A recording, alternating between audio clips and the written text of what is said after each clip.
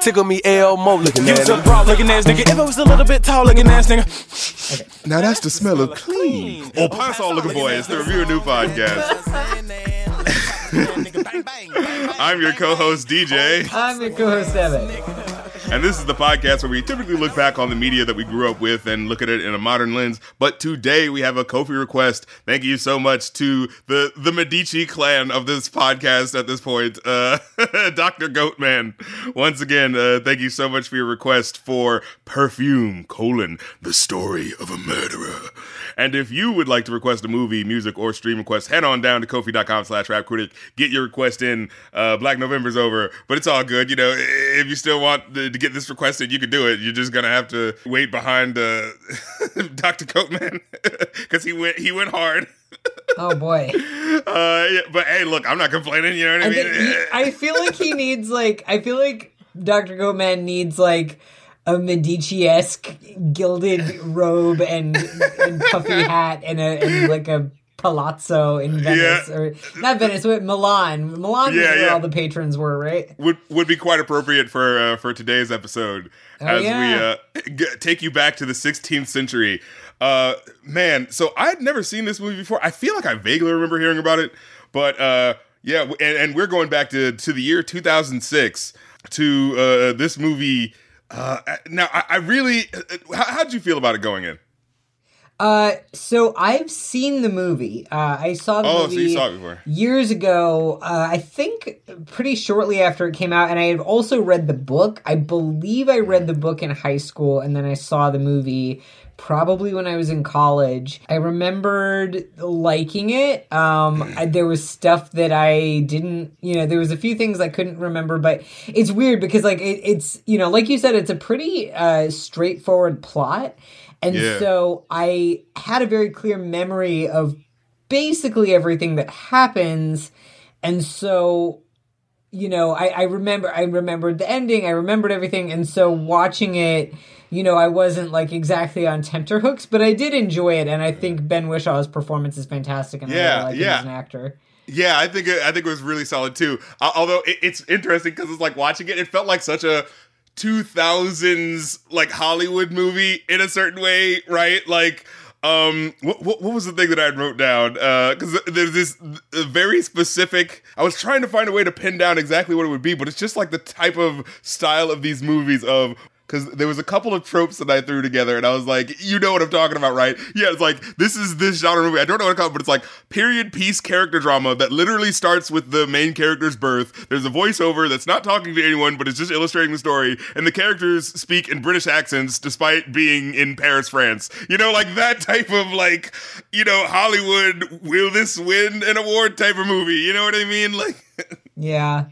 Yeah, but it's still a solid story, but it's just interesting, like being like, wow, this is really like, one of those and just also the like 18th and 19th centuries were filthy hell dungeons, like, although I will say, like, Paris, I mean, it's set almost a century before Les Miserables, but it's very like, it's the same vibe. It's the like, Paris is a filthy, horrible cesspit. But then the scenes in Grasse later are so beautiful comparatively. And so it's a really cool contrast actually. But yeah, like the scenes in Paris are hard. Like everybody is filthy. Everybody's just covered in dirt and it's just awful. Like you can, and I will say one thing that's amazing about this movie, I think, is that the cinematography and the sound, crisp. Oh my god! So the movie, it's called Perfume. It's about smell. The whole movie is about smell. Scent, and they make you.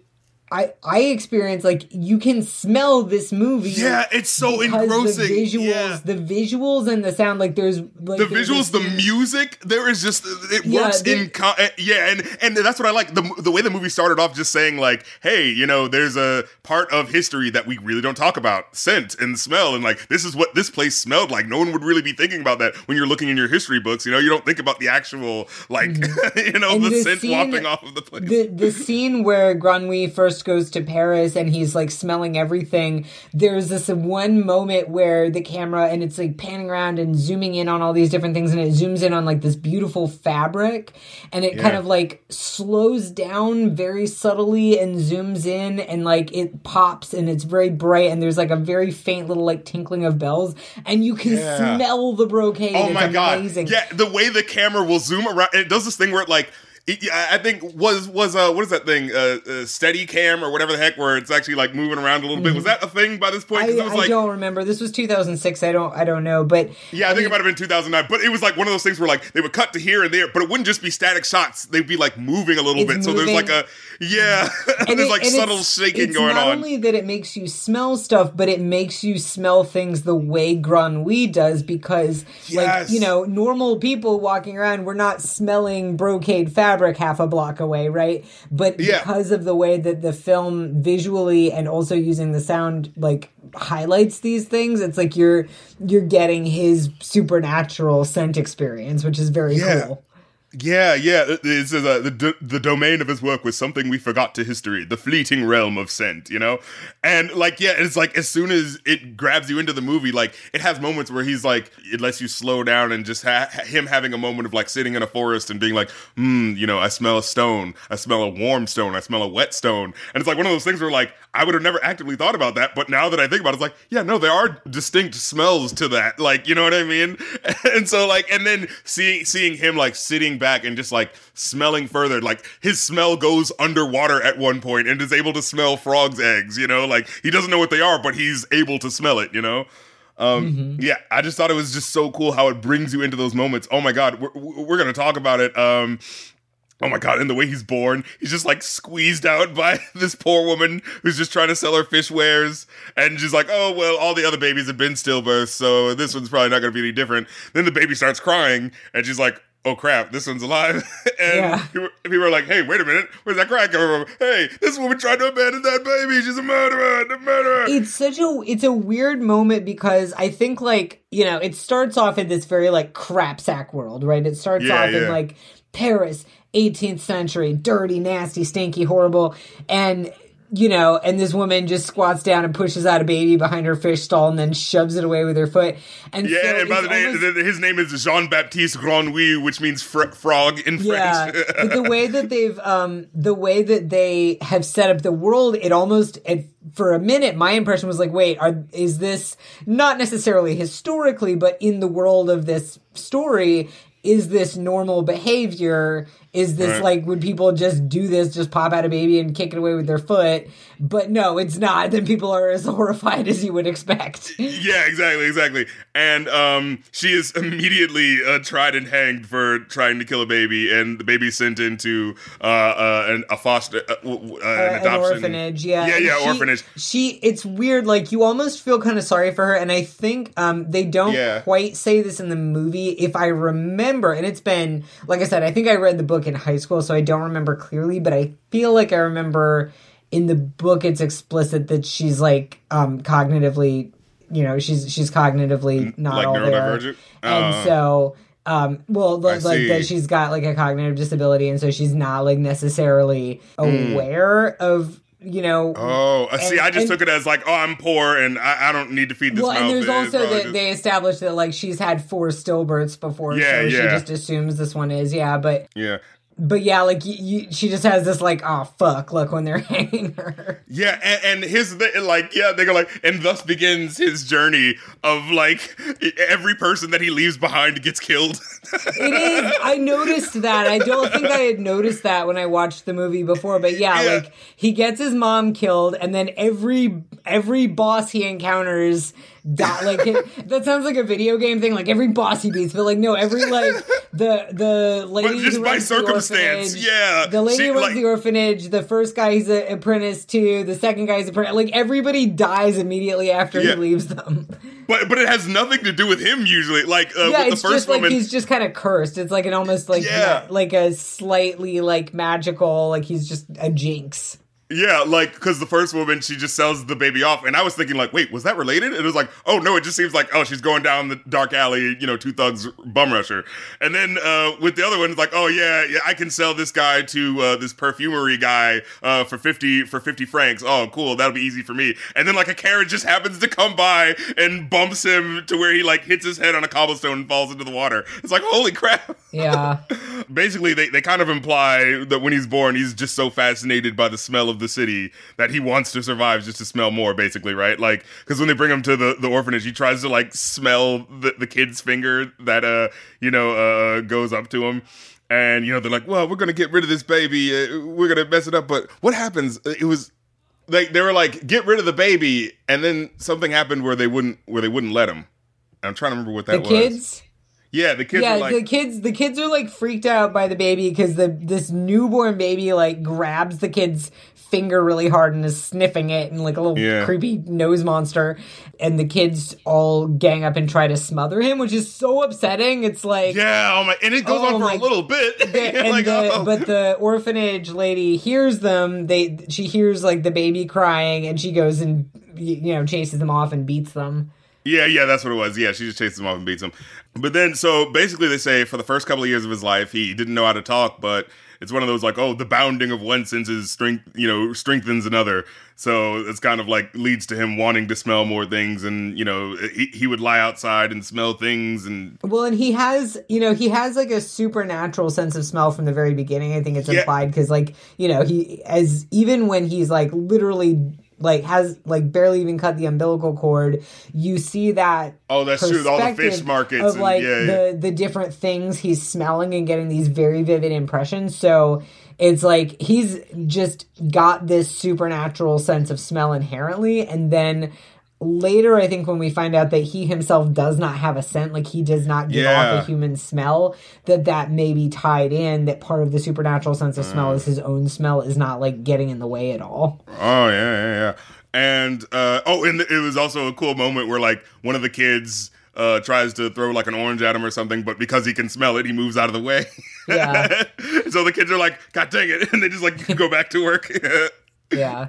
Going back to my point, this is the notes. Like the movie makes you really appreciate smell without smelling it, without the camera moves and rests on things, and how it mixes with the music. Like the music will have these little light tremolos in the instruments that they put under certain points that really gets you to really like think about the smell. It's like it's like doing everything but giving you the smell. You know what I mean? Yeah. And so he comes across a smell that's so nice. He's working on like tanning, like what are those called? Yeah, he's working in a leather tannery. Yeah. And so he's conscripted to go into the city and sell and move some product. And he comes across this woman who smells so nice, he just has to follow her. And it's this woman selling, they weren't apples, but I just wasn't sure what they were. They're plums. Oh, okay. Yeah. They were just so like weirdly juicy looking. Yeah, no, they're plums, and she's credited as Plum Girl. And, he's this peasant boy who doesn't know how to speak to a woman. So he's just like following her and just kind of like, following her scent, And then she turns around and is like, oh, hey, do you what? 2 for a sou, And he just kind of like bends down and starts smelling her hand, and she like, gets freaked out and runs away. And he's like, crap, I gotta follow the scent. I've gotta know how this woman smells. And it's like, it is such an interesting like character play, right? Of like, well, we're following this guy. He's had such a hard life and, this sort of thing. But then it's like, oh, he's being really uncomfortable with this woman. What's going on? Because you're so waiting for like the, hello, like I'm a, humble, you know what I'm saying? Just some sort of break the ice thing. But he's just. Yeah, so... I mean, I think like, I don't know, because again, like I had seen the movie already, read the book, but it's called Perfume Story of a Murderer. So like, yeah, I know, but I was just like, you're hoping that it doesn't go the way it ends up going. It's interesting because, and again, grain of salt because I haven't read the book in like 20 years, but it.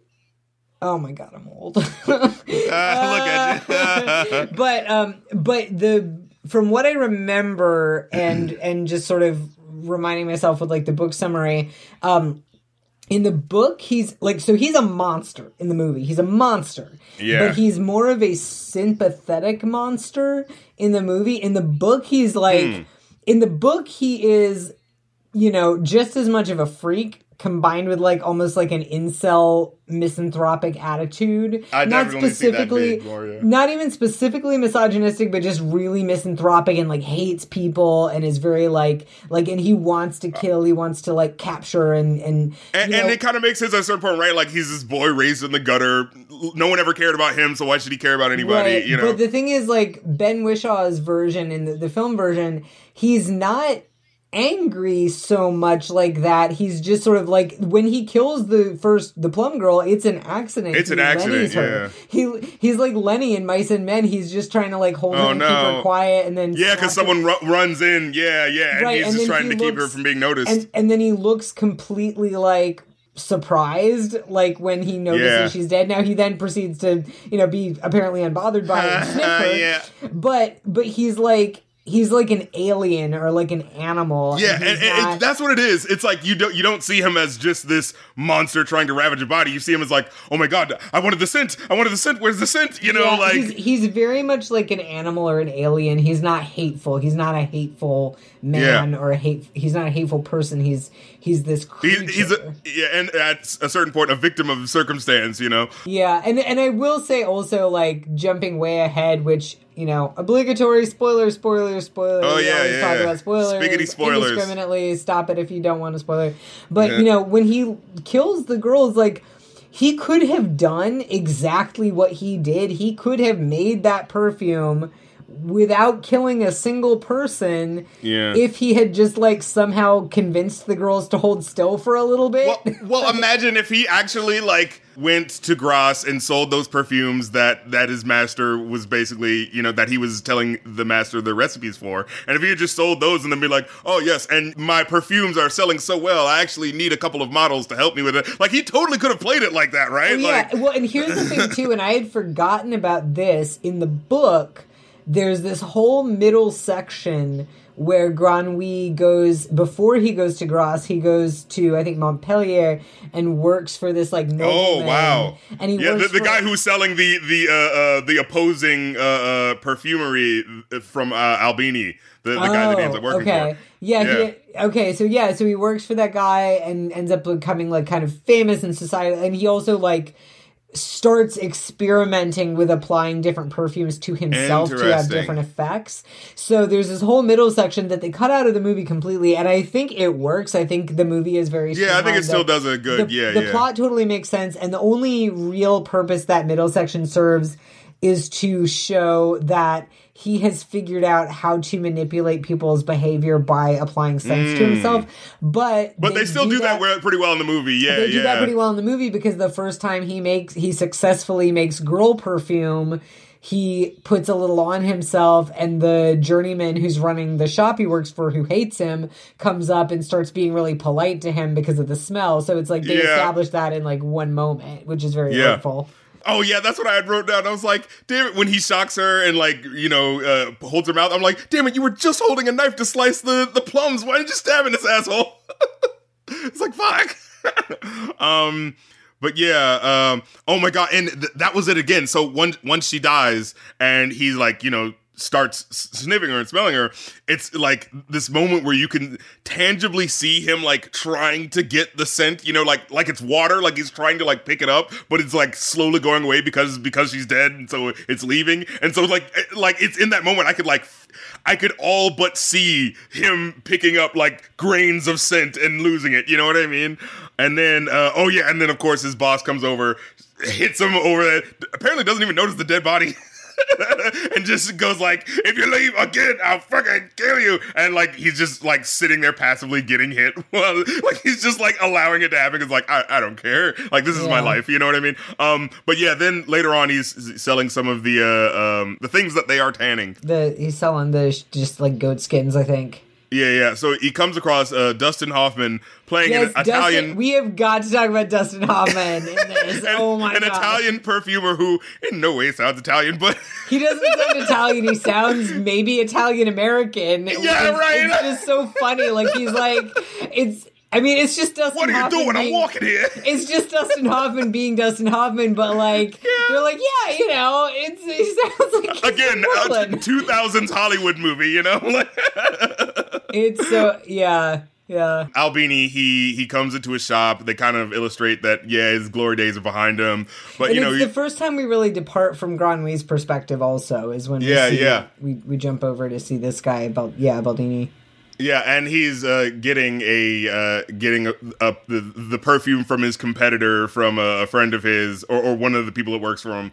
And, they're kind of like buttering him up. It's like, oh, they're not as good as you. Like, look, this guy puts too much of something in it. It's just like, I can't figure out what it is. And, if anyone can figure out it, it's you, Master Albini. But, like, this is just the perfume that's selling right now just because, like, it's the hot new thing. And it was so interesting, like, the way they talk about perfume and stuff, like, it made me, like, understand the snobbery of perfume, like, because at first, like, I was just thinking, like, am I really going to get this? Because they're just talking about, but the way they, like, laid it out and really, like, helped you understand it was just like, whoa, I am understanding this like I understand music now. When they were talking about... And it's very much like the plot is structured around the concept of the 13-note perfume. It's not just interesting. And I mean, the story does a fantastic job of, pulling in all these details about the art and craft of historical perfume making. I thought the enfleurage was fascinating, but like they're kind of setting up the entire concept and structure of the main story there. Yeah. So Albini, he goes to his study. He's, putting a dab on they're showing you, like, how he, figures out a scent. He puts a little dab on it, wafts the handkerchief in the air, and he, like, sniffs. Well, like, first he, like, holds his nose so that he can, like, clear his nose. And then he puts a dab on it, puts the handkerchief in the air, and he, like, sniffs, and he's like, do I hit, was it cinnamon? Is it orange? And it's like, he's trying to, like, figure it out. And it's, like, in the moment where you're kind of thinking about, like, oh, yeah, how would orange smell? And how would this smell? Like, oh, I can kind of see how maybe, like, those would work in tandem. You know what I mean? Like, your brain kind of, like, starts to figure it out, because it really gives you time to think about it while he's, like, wafting it in front of him, Yeah. And then, so Granwy comes over, and he's delivering the bridles or what have you. And he says, like, are you trying to make these tans smell good with Pelissier's brand, Amor and Psyche? And, like, Albini, because, he doesn't like Pelissier, he's like, what? No, what are you talking about? It's like, well, I can smell it all over your nose and your hands and all this. And it's just like, huh? And he's trying to smell, like, he can't even smell it himself. He's like, wait, what are you talking about? Granwy just kind of starts casually saying, like, yeah, it's a big brand, but he just uses too much rosemary and these two things, because he doesn't really know what they are, but he knows, like, what they smell like, right? And so, like, Albini is, like, having the moment, he's like, wait a minute, hold on, how the heck does he doesn't know what they are, but he's able to know what they are, Mm-hmm.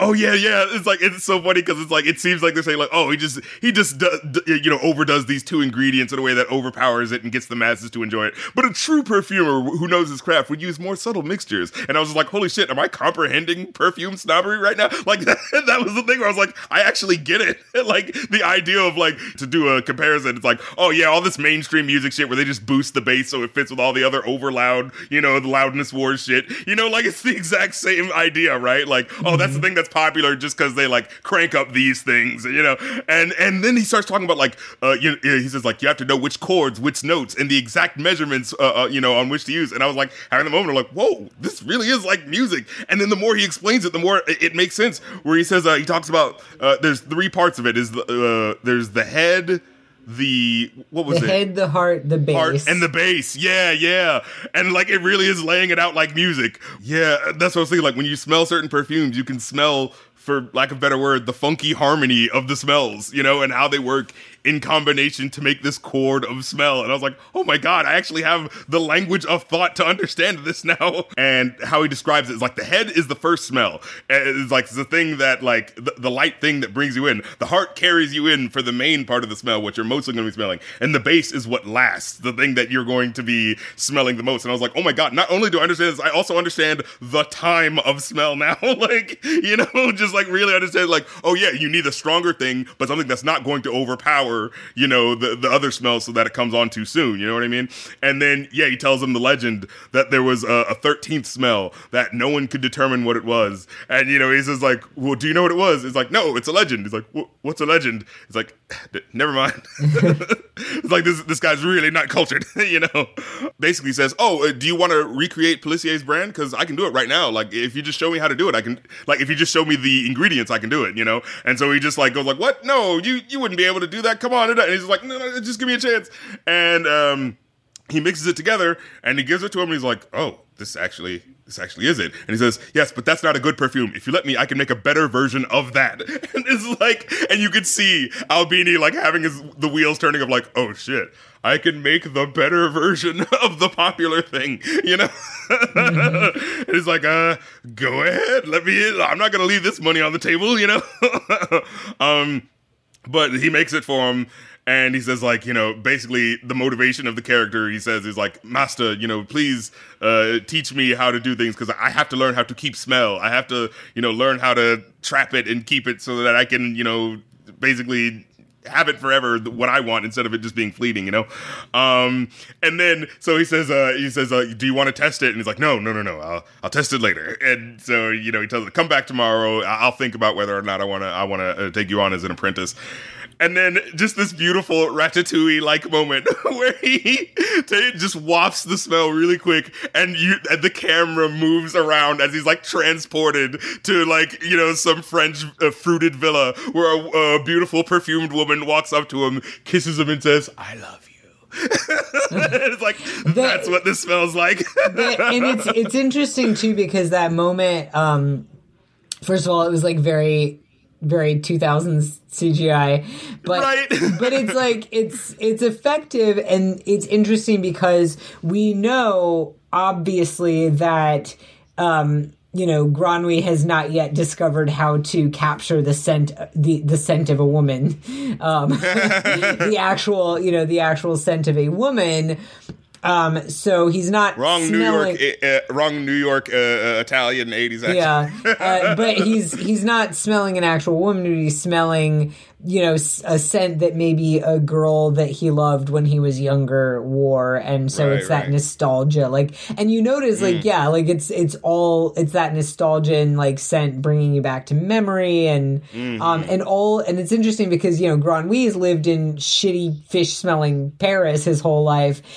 He doesn't have that. He has no memories of like an Italian villa garden. Like he knows it smells good. Yeah.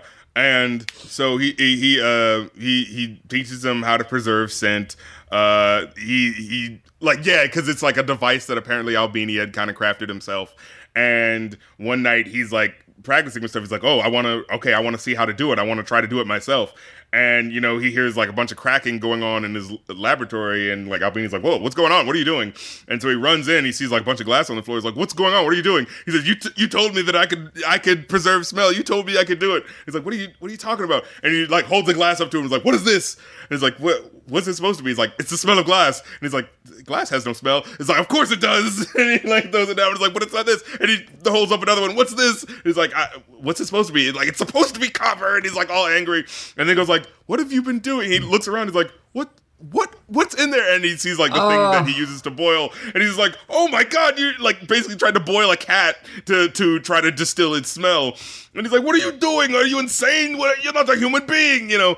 And he says like, but you told me I could do it. You told me that I could figure out how to do it, you know? And he says like, well, you know, this is basically the mainstream way to do it. There is in Grasse, it was Grasse, right? That's the name of the place? I think Grasse, yeah. Grasse, yeah. There's a special, sophisticated way where they preserve scent more strongly. So he basically says like, you know, I'll do anything to be able to go there. And he goes like, okay, you know, you seem really into this. You know what? I'll help you out. You give me you help me out with some recipes, and I'll send you on a, you know, first class ticket to get there. You know what I mean? And there was a little thing where the house that they were in kept shaking, and I was trying to figure out what was going on with that. Because remember, it happens really quick at the beginning when we're first introduced, and I was like, "Huh? Is France on like a fault line or something? Like, what's going on?" You know, I was trying to figure out what was happening. Yeah. And then but before we get to that, he says like, yeah, you can't distill someone's smell. You can't distill a cat smell just as you can't distill, you know, a smell of you and me. And he goes like, I can't, you know, and he's just like, what? No, it's not.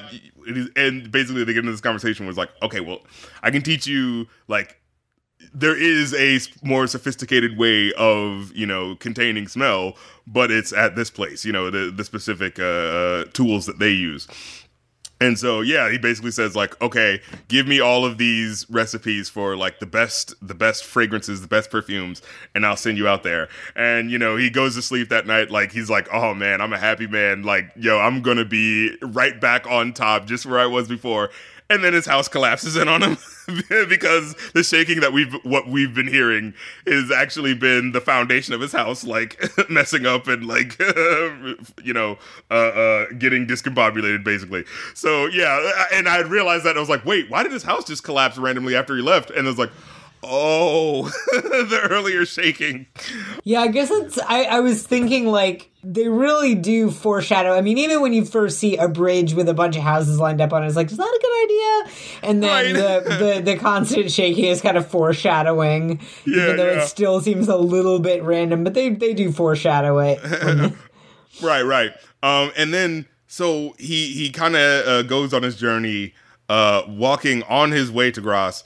But in the middle of doing that, he kind of like, there's two paths that he could have taken. One is like going through the city, and one is kind of going over the mountains. And he thinks like, you know, I've been in the city all my life. I want to get away from scent. I want to be, you know, I want to feel the absence of scent, basically. Basically like his journey to stillness in his nose. And so he comes amongst this place with a bunch of like dead stones. And so he rests there for a while. And he kind of has a moment where, what is it? I think he has a dream about the girl that he accidentally killed, and he's sniffing her scent, and she turns around and just it kind of seems like she doesn't see him, and it just kind of says like, hello? And it's just kind of turning around, and he's right there, and he's like, huh? Wait, does she not see me? And then he like wakes up and has like a moment where he's like, hold on, and he starts smelling himself, and he says like, you know, the narrator's like, he's smelled like lots of things. He could smell all of the things on him. You know, the sausage that he had 2 weeks ago, the soot, the grime, and all that stuff. But he could not smell himself. And it was just like this moment of him just like slowly going into madness of like, wait, and just like trying to do everything he can, running into a rainstorm and like watching, you know, moving his hands like so and like trying to sniff and just trying to get what his scent would be. And he's like, oh my goodness, I don't have a scent. It was like the existential crisis of him feeling like since he has no scent, he has no mark, he has no trace, he has no real existence in the world, you know? Right. So, and you notice like at later points, like there's a point later in the movie where he sneaks by a dog and the dog doesn't notice him because he's, you know, he doesn't have a smell and people don't react to him. Mm-hmm. And, oh my God, the god Alan Rickman shows up with his wonderful voice. And, oh, this was the part right here, because it was like after all these, like, you know, sensory sort of like preps that we kind of get to really pull you in, it cuts to a scene where there's like some purple hedges. I think this is where people make like wine or something like that. And you hear a little bit of buzzing in the background, and my brain instinctively like wanted to sniff for it because it was just so presented so prominently. And you hear like again, like the visuals working in conjunction with the music. It just kind of felt really there. And so my brain just like wanted to go like, ooh, what does that smell? What the hell am I doing? You know? Yeah. And so they show him the scene of, how the fat soaks up the scent, you know, and how he's there, like, working. I gotta say, weren't the flower frames cool? I don't know why. I just really liked those. It's just so cool looking. And just, like, hearing them talk about how it's like, you have to let the flowers slowly die as if in sleep. You know, you can't handle them so harshly. You know, you must treat them like a lady, you know? Yeah. But yeah. And then how the movie slowly slips from a historical piece into a horror movie. Because, like, you know, the first time he kills a woman is like, okay, you know, that was an accident. Hey, you know, he didn't do it on purpose. And then the second time is like, oh, what was it? Isn't it he wants to, he hires the prostitute, right? Right. So he hires the hooker to try and he tries to basically just have her hold still, lie still, and get and try the enfleurage on her, but she freaks out because, you know, he's not really explaining, and then he pulls out something that looks like he's going to cut her. Like, and so she if you would have just explained, right? Because, you know, he's not explaining. He's just like, hold still. You got to hold still. It's like, oh, you seem like a serial killer, and then he does become a serial killer because he decides to kill her. Yeah, and so as soon as he kills her and then wraps her in that stuff to like preserve her scent, right? And so it's like, oh my god, like this is like it so slips immediately into horror as he's like using the lie or whatever to like scrub her hair down and stuff like that. It's just like all these, but yeah, I was like, holy shit, this really turned into a horror movie.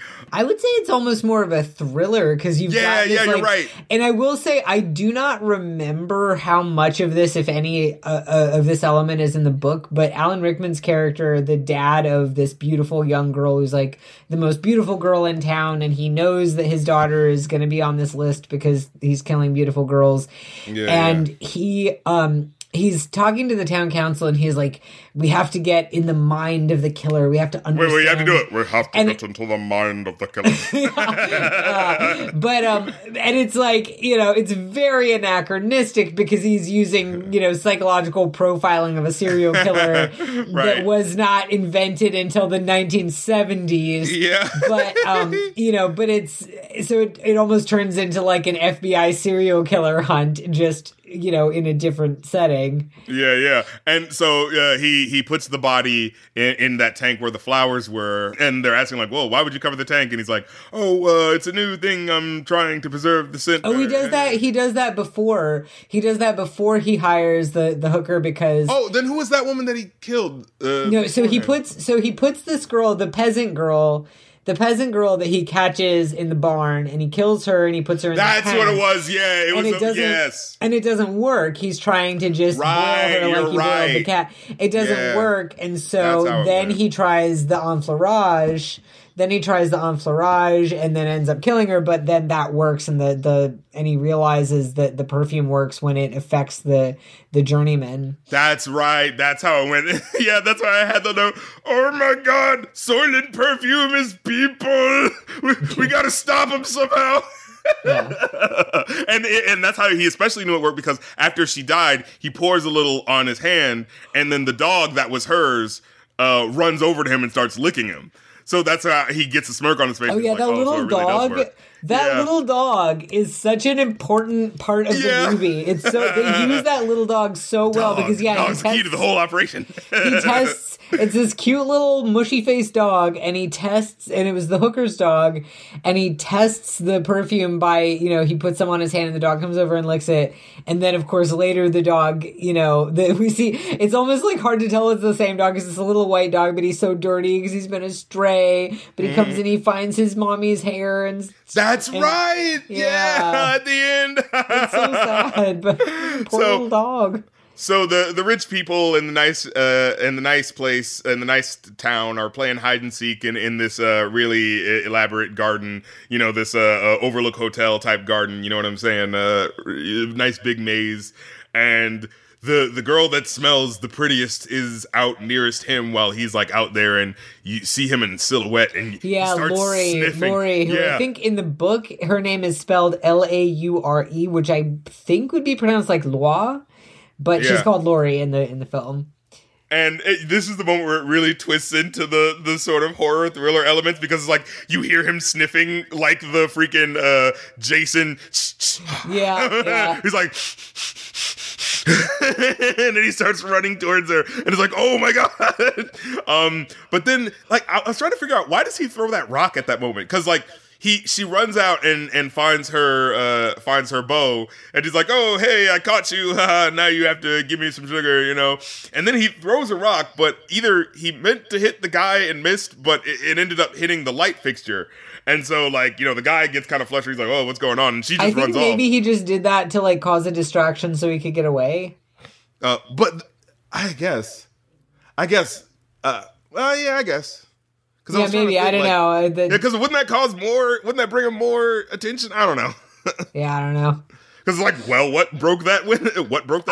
I didn't even remember or note that. I had to think about it. So because what happens is he doesn't end up taking her that night. He ends up taking those twins that we find out about, because they start saying Abigail and the other girl, and and this is the part where the master comes in wanting to shout on him, but he's so compelled by the subtle chemistry of the smell, it relaxes him, so he calms down and asks nicely, and it's like, whoa, this is the thing, like, it didn't even feel like a magical realism moment, because like my brain was so like understanding of the idea of like scent at this point, like, it had so built up that understanding, and then being like, oh yeah, I could definitely understand a scent so strong that it could, like, compel someone's emotions, you know? Like, have you ever gone into, like, a certain place or opened a window somewhere, and it's like, it just smells so nice, you just kind of want to chill and relax for a second, you know? Like, you want to take in the surroundings, you know what I mean? And so it's one of those things where, like, it got me to understand, like, it didn't feel like, oh, here's the magical realism moment, it just felt like, oh yeah, no, I can see that happening, you know? Yeah. So the town council, they're talking about the murderers,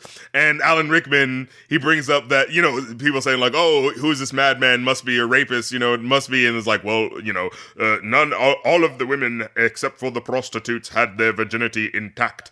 So the question becomes like, okay, well, what does this guy want with these women, you know? And it starts this whole hysteria where people start thinking like this or that person must be him because, oh, well, the person had their hair cut off, so it must be some freak who wants wigs or something like that. So like a whole bunch of people who are just like men going into like wig shops, all of a sudden getting the crap beat out of them because like, oh, it must be you, you know? And we see like a lot of the sort of hysteria that follows where like, and we see, and you know, we see men just like shooting each other because they're panicking, and you know, the impact on the town. Yeah, you even go to the local church. They're like, and some of the clergymen are like, until we commit to Mother Church, these killings will not cease. And then like overlaying that is a nun that just got killed. Yes, that was, it was almost like a darkly humorous moment. Yeah, oof. And then so they finally, like, after the sort of, the hysteria has gone on for a while, they say like, look, I think they're in church, and you know, a preacher is talking about how like, we're going to excommunicate this savage, he is made from the devil and he will go back to him, and all this sort of blah, blah, blah, blah, blah. And then someone comes in and says, oh, they've been caught, the person who's been caught, he admitted to everything, and you know, we're going to have a trial and hang him by the morrow, you know. But Alan Rickman, you know, he really wants to get this guy, he's not fucking around, so he's like, you know, he's like, he says like, this is not the man that you're trying to get. It's like, oh, but he confessed all of it. It's like, yes, under torture. You know, for hours he was tortured, and he confessed to whatever you wanted to ask of him. Like, he said that he had, you know, defiled the girls and all of this stuff, when we know for truth that that's not what happened. And it was like one of those moments where I was like, my brain was going like, oh, wow. Oh, yeah, another post 9/11 movie to remind us that torture, in fact, doesn't fucking work. It only satisfies what the questioner already wanted someone to say, you know. And it was like, oh shit, like, yeah, because it's like, yeah, you know, the people of this town have a vested interest in just blaming it on another person so the governments can close the case and say like, oh, everyone go home, look, the government's doing its job, you know, everyone be happy now, you know. But Alan Rickman, he's not going for it. He like, everyone's out on the town, he sees his daughter like having a good time, but he's like, no, I command you to stay home instead. And he's freaking right, because homeboy's out there, and so like specifically looking for her. And in fact, the next night, like the night of, people proclaiming, oh yes, we caught the guy, no worries, he's gone, so everyone can come out and spend money again. Alan Rickman's character is like a modern day FBI agent who has been transported into the past, because they're like, oh yeah, he confessed, and Alan Rickman's like, but he was tortured, and look, none of the details match up, this is clearly inaccurate, and they're like, yeah, but he confessed. And then so Alan Rickman, he has a dream one night that a shadowy figure comes into his daughter's room, and he like wakes up in a fright and runs to her room, and he sees that she's safe, but then he goes like, Did you open the window? And she, I'm sorry, I'm just going to do that. No, you're going to do it. It's great. It's great. And she says no. And so he's like, okay, that's all he needs to hear. And so he's like, you know, the next day he takes her like the farthest away he can take her for the night. And what's so freaky about it is that like, you're watching this story and being like, well, we know she's not getting away because he could literally smell wherever she is, you know? And so it's like, oh boy. But then we get to the point where they finally catch him because he tries to, oh, no, he does get her, doesn't he? Yeah, because like he keeps her under lock and key. You know, he puts her in the hotel, this local hostel, buys up all of the rooms, puts her in the one room that's like closest to, you know, in an overlook of Craggy Rock. So like, okay, no one's climbing up there. He tries to do everything he can, and then he comes in, and it's a weird cinematographer moment because it's like a really big flash happens, and my brain was trying to figure out what was happening. I was just like, wait, did he? Like, because like he walks into the room and things get really, really bright, and then the brightness turns off, and he's just looking at her, and he sees that she's like, you know, dead. And I was like trying to figure out like did his scent did he throw out a scent flash bomb and so he couldn't see what was happening? Like what was that? But yeah, eventually, like, you know, he sees like, crap, that he got my daughter. He starts breaking down, but then there happens to be some like constables or whatever in the area, and they see like, hey, you over there, like, you know, put your hands up. Well, and also they're looking for him specifically. Yeah. Wait, do they know at that point? Oh, yes. Yeah, because remember the dog found all the hair and dresses. Yeah. Oh, and it was that day where he said like, I'm going off to find the constable or whoever the heck it was, whatever his noble title is. And so like they know specifically he just went looking for them. So it's because he was like out front asking where he went and everything. And because they had done, they did the kind of clever, like, oh, you know, we're going to send this big carriage and retinue out and then disguise her as a boy and just go off with the two of them. But, you know, obviously he's going by scent, so. Yeah. So, they decide to torture him, putting his head in the water. But, you know, Alan Rickman still doesn't get what he wants out of him, which is like the confession of like, why did you do this? Like, why? What is their motivation? I have to know, you know, basically. And he's just like, I needed her. That's all he'll say, right? And so he just goes like, you know, Alan Rickman goes into this incredible monologue detailing the spite and hate he has for this person. It's just like, when all of your blood is being drained from your body, I will walk through the blood and look at your face, you know? It's like, Jesus Christ. But then we get to the scene, the scene at the beginning technically wasn't what... it was just like the setup of that he was going to be hanged in 2 days. But like the beginning scene was just kind of like him getting the speedy trial. But we cut to the final day where he's supposed to get, I think it was like 14 lashes or something like that. He's being set up for the execution, but they don't see that he has a bottle or two with him. And so he, you know, uncorks the bottle and like he sort of releases the scent into the room, and they kind of don't tell you what's happening, but it's just kind of things go a little weird. And then it cuts to, you know, the braying mob kind of go like, yeah, hang him, kill him, da da da. And then, you know, a black carriage, you know, pulls up with, you know, the people kind of who were supposed to be the executors, you know, walking by the side of the carriage and then opening up the carriage door and he comes out like in the decked like Little Boy Blue, yeah. and they're all being very reverent to him. They're like, oh, yeah, sir, right this way. And you know, the people that he walks past are kind of like, they're having this weird thing where their like emotions are slightly changing. You know, where he's just like, instead of being really angry, they're starting to go like, oh, you know, they're not knowing how to feel. Then he goes up to the scaffolding, and the executioner takes off his masks and gets down on his knees and says, this is no man, he is an angel, he is innocent. And everyone's like, what's going on? And Alan Rickman, especially behind all of the, you know, noblemen, he's like really pissed off. He's like, what in the fuck? Because he's, you know, he's far enough away that the perfume is not, it's not hitting him very strongly. And obviously he has this very intense, like, predetermined hatred. Yeah. And so they don't see, he kind of like, you know, pulls out the handkerchief, dabs a little bit of the ointment or the perfume on it, then kind of does like a very big gesture with the handkerchief, like, you know, oh, I'm going to bow to all of you.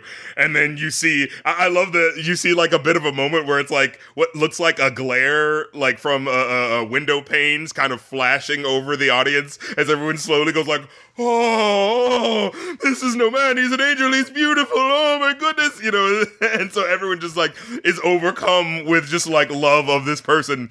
And so he throws the handkerchief into the crowd, and like from the scent of the handkerchief, everyone's just like following, going like, oh, and then when they catch it, like it like falls onto everyone else, and then they just go into orgy mode, baby.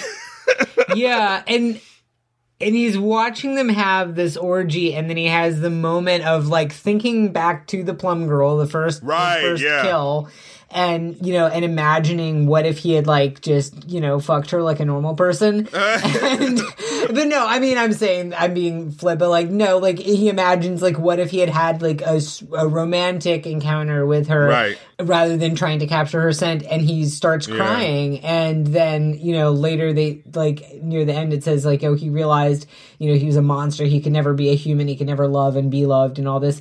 And I think it's interesting because it really is that, I think the biggest departure in the book just tonally is that he, in the book, like, he's just a hateful, misanthropic monster who is disgusted by humanity, and when he sees people bowing down and worshiping him as a result of the perfume, he's like, ugh, gross, you know? Interesting. And grain of salt, because this is my going off of like a couple decade long memory, and also like reacquainting myself with the Wikipedia article, but from what I remember, like, he was much more of just a hateful, misanthropic, you know? And in the movie, he's like, he has this moment, instead of going, oh, I'm a monster, and feeling, it seems like remorse, if not, and, you know, and so like, it's more, like, if not remorse, just kind of like sullenness at his reality as a person in this world. It's tragic in a way, because even though he is a monster, he's somebody who doesn't necessarily want to be a monster. Right. And I think, you know, while having your main character be a hateful, irredeemable monster is maybe a bolder choice, that kind of thing leaves me feeling just sort of shitty, and just cold. Whereas, like, I think just kind of the dynamicness of this is more, it's more interesting. It's like sadder. It's sadder in a way. It's not just, oh, well, there was it's not, once upon a time there was a horrible person and he was horrible and he killed people and then he died. And I don't mean that, I'm not saying the book is not great. I'm not saying that to denigrate the book, but I do think that, like, I think that in a movie where you only have an hour and a half, I think they did a good job of a character piece of trying to get you to see his world, but still not letting him off the hook, you know? Yeah, I think softening it a little, like, some people might be all edgy and be like, oh, it's, you know, it's not as bold a choice or whatever, but I feel like it makes it more meaningful, and it definitely makes it sadder. Yeah, and so Alan Rickman, he brandishes a saber, he starts getting closer to him, he's like, you fooled them, but you won't fool me, but then he gets too close, and then he just, like, drops the sword and drops to him, he's like, forgive me, my son. Yeah. And then right after, this is the beautiful little button on the whole situation, right? Because the next day, because they're all collectively ashamed of what they let happen, they go to the nearest person they can find to blame. And since the bodies were found in the place of the master he was working for, they just pin it all on him.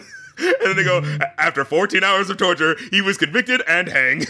And they just bum rush him up to this like little and he just tiny, looks stupefied the whole time. It's like this little tiny. It's not even like the gallows in the town square. It's just like a noose hanging from like a shop sign in an alley. Yeah, and like they just got that over with quick. That was a kangaroo court right there. Yeah. Yeah, clearly because they just wanted to save face, you know what I mean? And it's like, we really wrapped this back around to, again, you know, post 9/11 cinema here. Yeah. Of how torture is stupid, it doesn't actually work, it only satisfies the person who's doing it. Yeah. And they had this whole moment where they, in the ending monologue where he says, you know, as he leaves, you know, he could have done anything. He could have, you know, ruled the world. He could have written a perfumed letter to the Pope claiming to be the new Messiah, you know, but he thought like, well, it could never turn him into a person who could love and be loved. So he's like, to hell with this fortune, to hell with the perfume. So he goes back home to the place that had given him birth, the smelly, shitty, you know, dreg of France. And he pours all of the perfume on himself, so all of the people will come to him and love him so much they want to tear him apart. And it's like just really this dark, bitter ending where it's just like, and all of the people who had, you know, ripped him to ribbons had felt that they had done a kindness that day, you know? Yeah, they had done it out of pure love. Yeah, it's such a weird, dark, twisted, like, yeah, and then just the this fact was that done like, out of love. you see these people descend on him for like a zombies. minute. Yeah. Like a minute, and then they walk away and there's nothing there. Yeah, I don't think there's a cut either. It's just kind of like you see it just happening, and it just keeps happening, and then they just slowly move away. Yeah. And I'm like, and you're looking for traces of them. You're like, holy shit! And then it slowly closes in on like the one little bit of, because like you see some kids going like, oh hey, look, a jacket, and they run off, and then it slowly closes in on the vial with the one last drip coming off of it with a little bit of that old time CGI on it. But I think it was very well integrated. I think it was. You know what I mean? That looked good. That didn't look particularly fake. Like it's one of those like. It's in the way that I feel like when I look back on The Matrix, where it's like I know this isn't real, but it's doing a really good job of integrating it into what's happening, so that you believe it. Your mind believes it as it's happening. You know what I mean? But yeah, that is Perfume, the story of a murderer. Definitely check this out, even if you haven't seen it yet, because it's a pretty solid story and pretty solid performance. I mean, just to see for the main character and Alan Rickman alone. But what's your final thoughts? So, well, the thing that was kind of nagging at me throughout it, right, is that the movie, we set up the idea of the 13-note perfume and this legendary perfume that made everybody on Earth feel like they're in paradise, and here's this mysterious 13th note, and we don't know what it is, and Granui decides he's going to make this perfume out of the girls, and he's killing the girls, and I believe, like, in the book, he ends up killing a lot. I think he kills like 24 girls, and he's like building up to and practicing to kill Laurie, but in this, it's a lot more like, okay, he's got 12 empty bottles. He has like a special case with 12 bottles, and he's gonna kill one girl for each bottle. And, so it's very much set up to make you kind of mentally follow along and go, okay, he's almost there, he's almost there, he's almost ready to make the perfume. So he's killing these girls, he's committing murder, and yet, for me at least, part of me wanted him to, it's like, it was very disturbing. He wanted to have his fulfilled moment of, I found it, Eureka. Like, as a father, I'm 100% on Alan Rickman's side, obviously, of like, protect your child, like, don't let your child get murdered. But then there was part of me that was just like, okay, is he gonna make the perfume? Is he gonna finish? Is he gonna have the formula? Right, well, and I mean, if I were to think about it consciously for a minute, I might say, well, there's also the idea that, like, the deaths, the 12 deaths, if he doesn't make that 13th, then the 12 deaths would all be senseless. But if he can make this perfume, then it creates something that's worth something. But it's like, okay, but he makes a mind control perfume that makes a bunch of French people have an orgy. That's not worth 13 girls dying. Like, it's, and so it's like, I don't know if it's something particular about this movie or just the fact that it is that formulaic, but like, I did not feel watching Silence of the Lambs that I really wanted Buffalo Bill to succeed in getting the perfect size 12 suit. But something about the way it was laid out was like, at least for me, I part of me wanted him to succeed in making the perfume. And of course, I knew the plot. I knew what was going to happen. Ideally, again, like, and this is what's so frustrating, not from the plot perspective, but what's so tragic is like, if you could have just been a little more chill and you could have just talked to those girls and gotten them to hold still, you wouldn't have needed to kill anybody. If you would have had just some social skills, or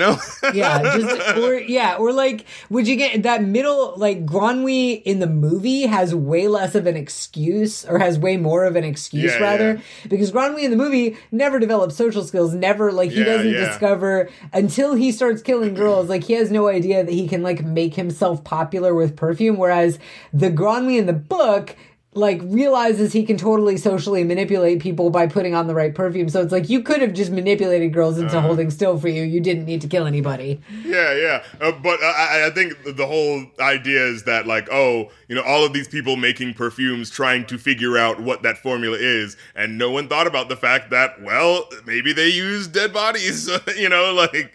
So that's what I was just thinking. The ancient Egyptians did a lot of stuff with dead bodies. So actually, like, having the legend be specifically set in an ancient Egyptian tomb, like, that is actually very, like, a clever, like, it probably was like a mummified person. Yeah, so I kind of like how there's that subtle way you can connect the dots, but through how the story is laid out. But yeah, overall, solid movie. You know what I'm saying? Definitely a fun watch. Definitely, something you can throw on for some friends just to see their reaction at what's happening as it's unfolding. Like it's very. I feel like I would imagine this. I did not watch this movie High, but I would imagine I watched it, like in the middle of the day today while like in between errands. But I would imagine this would be a very interesting movie to watch while high. Yeah, for sure. But until next time, so you have that recommendation, ladies and gentlemen. Legally, only do legal things. Course, do not do anything illegal, and if you do, it's not our fault. Yeah, we do not endorse anything illegal. Only legally doing it. And remember, it all comes from the earth, so what is really legality? Anyway, well, except for the mushrooms, those come from space, but that's a whole other conversation. Anyway, thank you. This has been the Review New Podcast. Thank you so much for listening. Again, if you want to support the show, Ko-fi.com/rapcritic to do one-time donations, get a movie, music, or a stream request, or go over to patreon.com/rapcritic to get these exclusive podcast episodes and get to see and hear Rap Critic content first, as well as some music that I'm working on, as well as getting to join the RC Discord where you can chat with me and fellow fans. Look, man, we're making it pop over behind that Patreon. Look, I'm giving you guys reasons to come through and support your boy. You know what I'm saying? I ain't trying to be a slouch. I'm trying to help you, help me, help you, help me. I got lost. But anyway, and until next time, I'm DJ. I'm Evan. And we want the funk. Give up the funk. We need the funk. You gotta have that funk. I get it. It's a pun. It's a pun. I like it. You see what I did there? Wait, let me explain. Because the joke. Yes.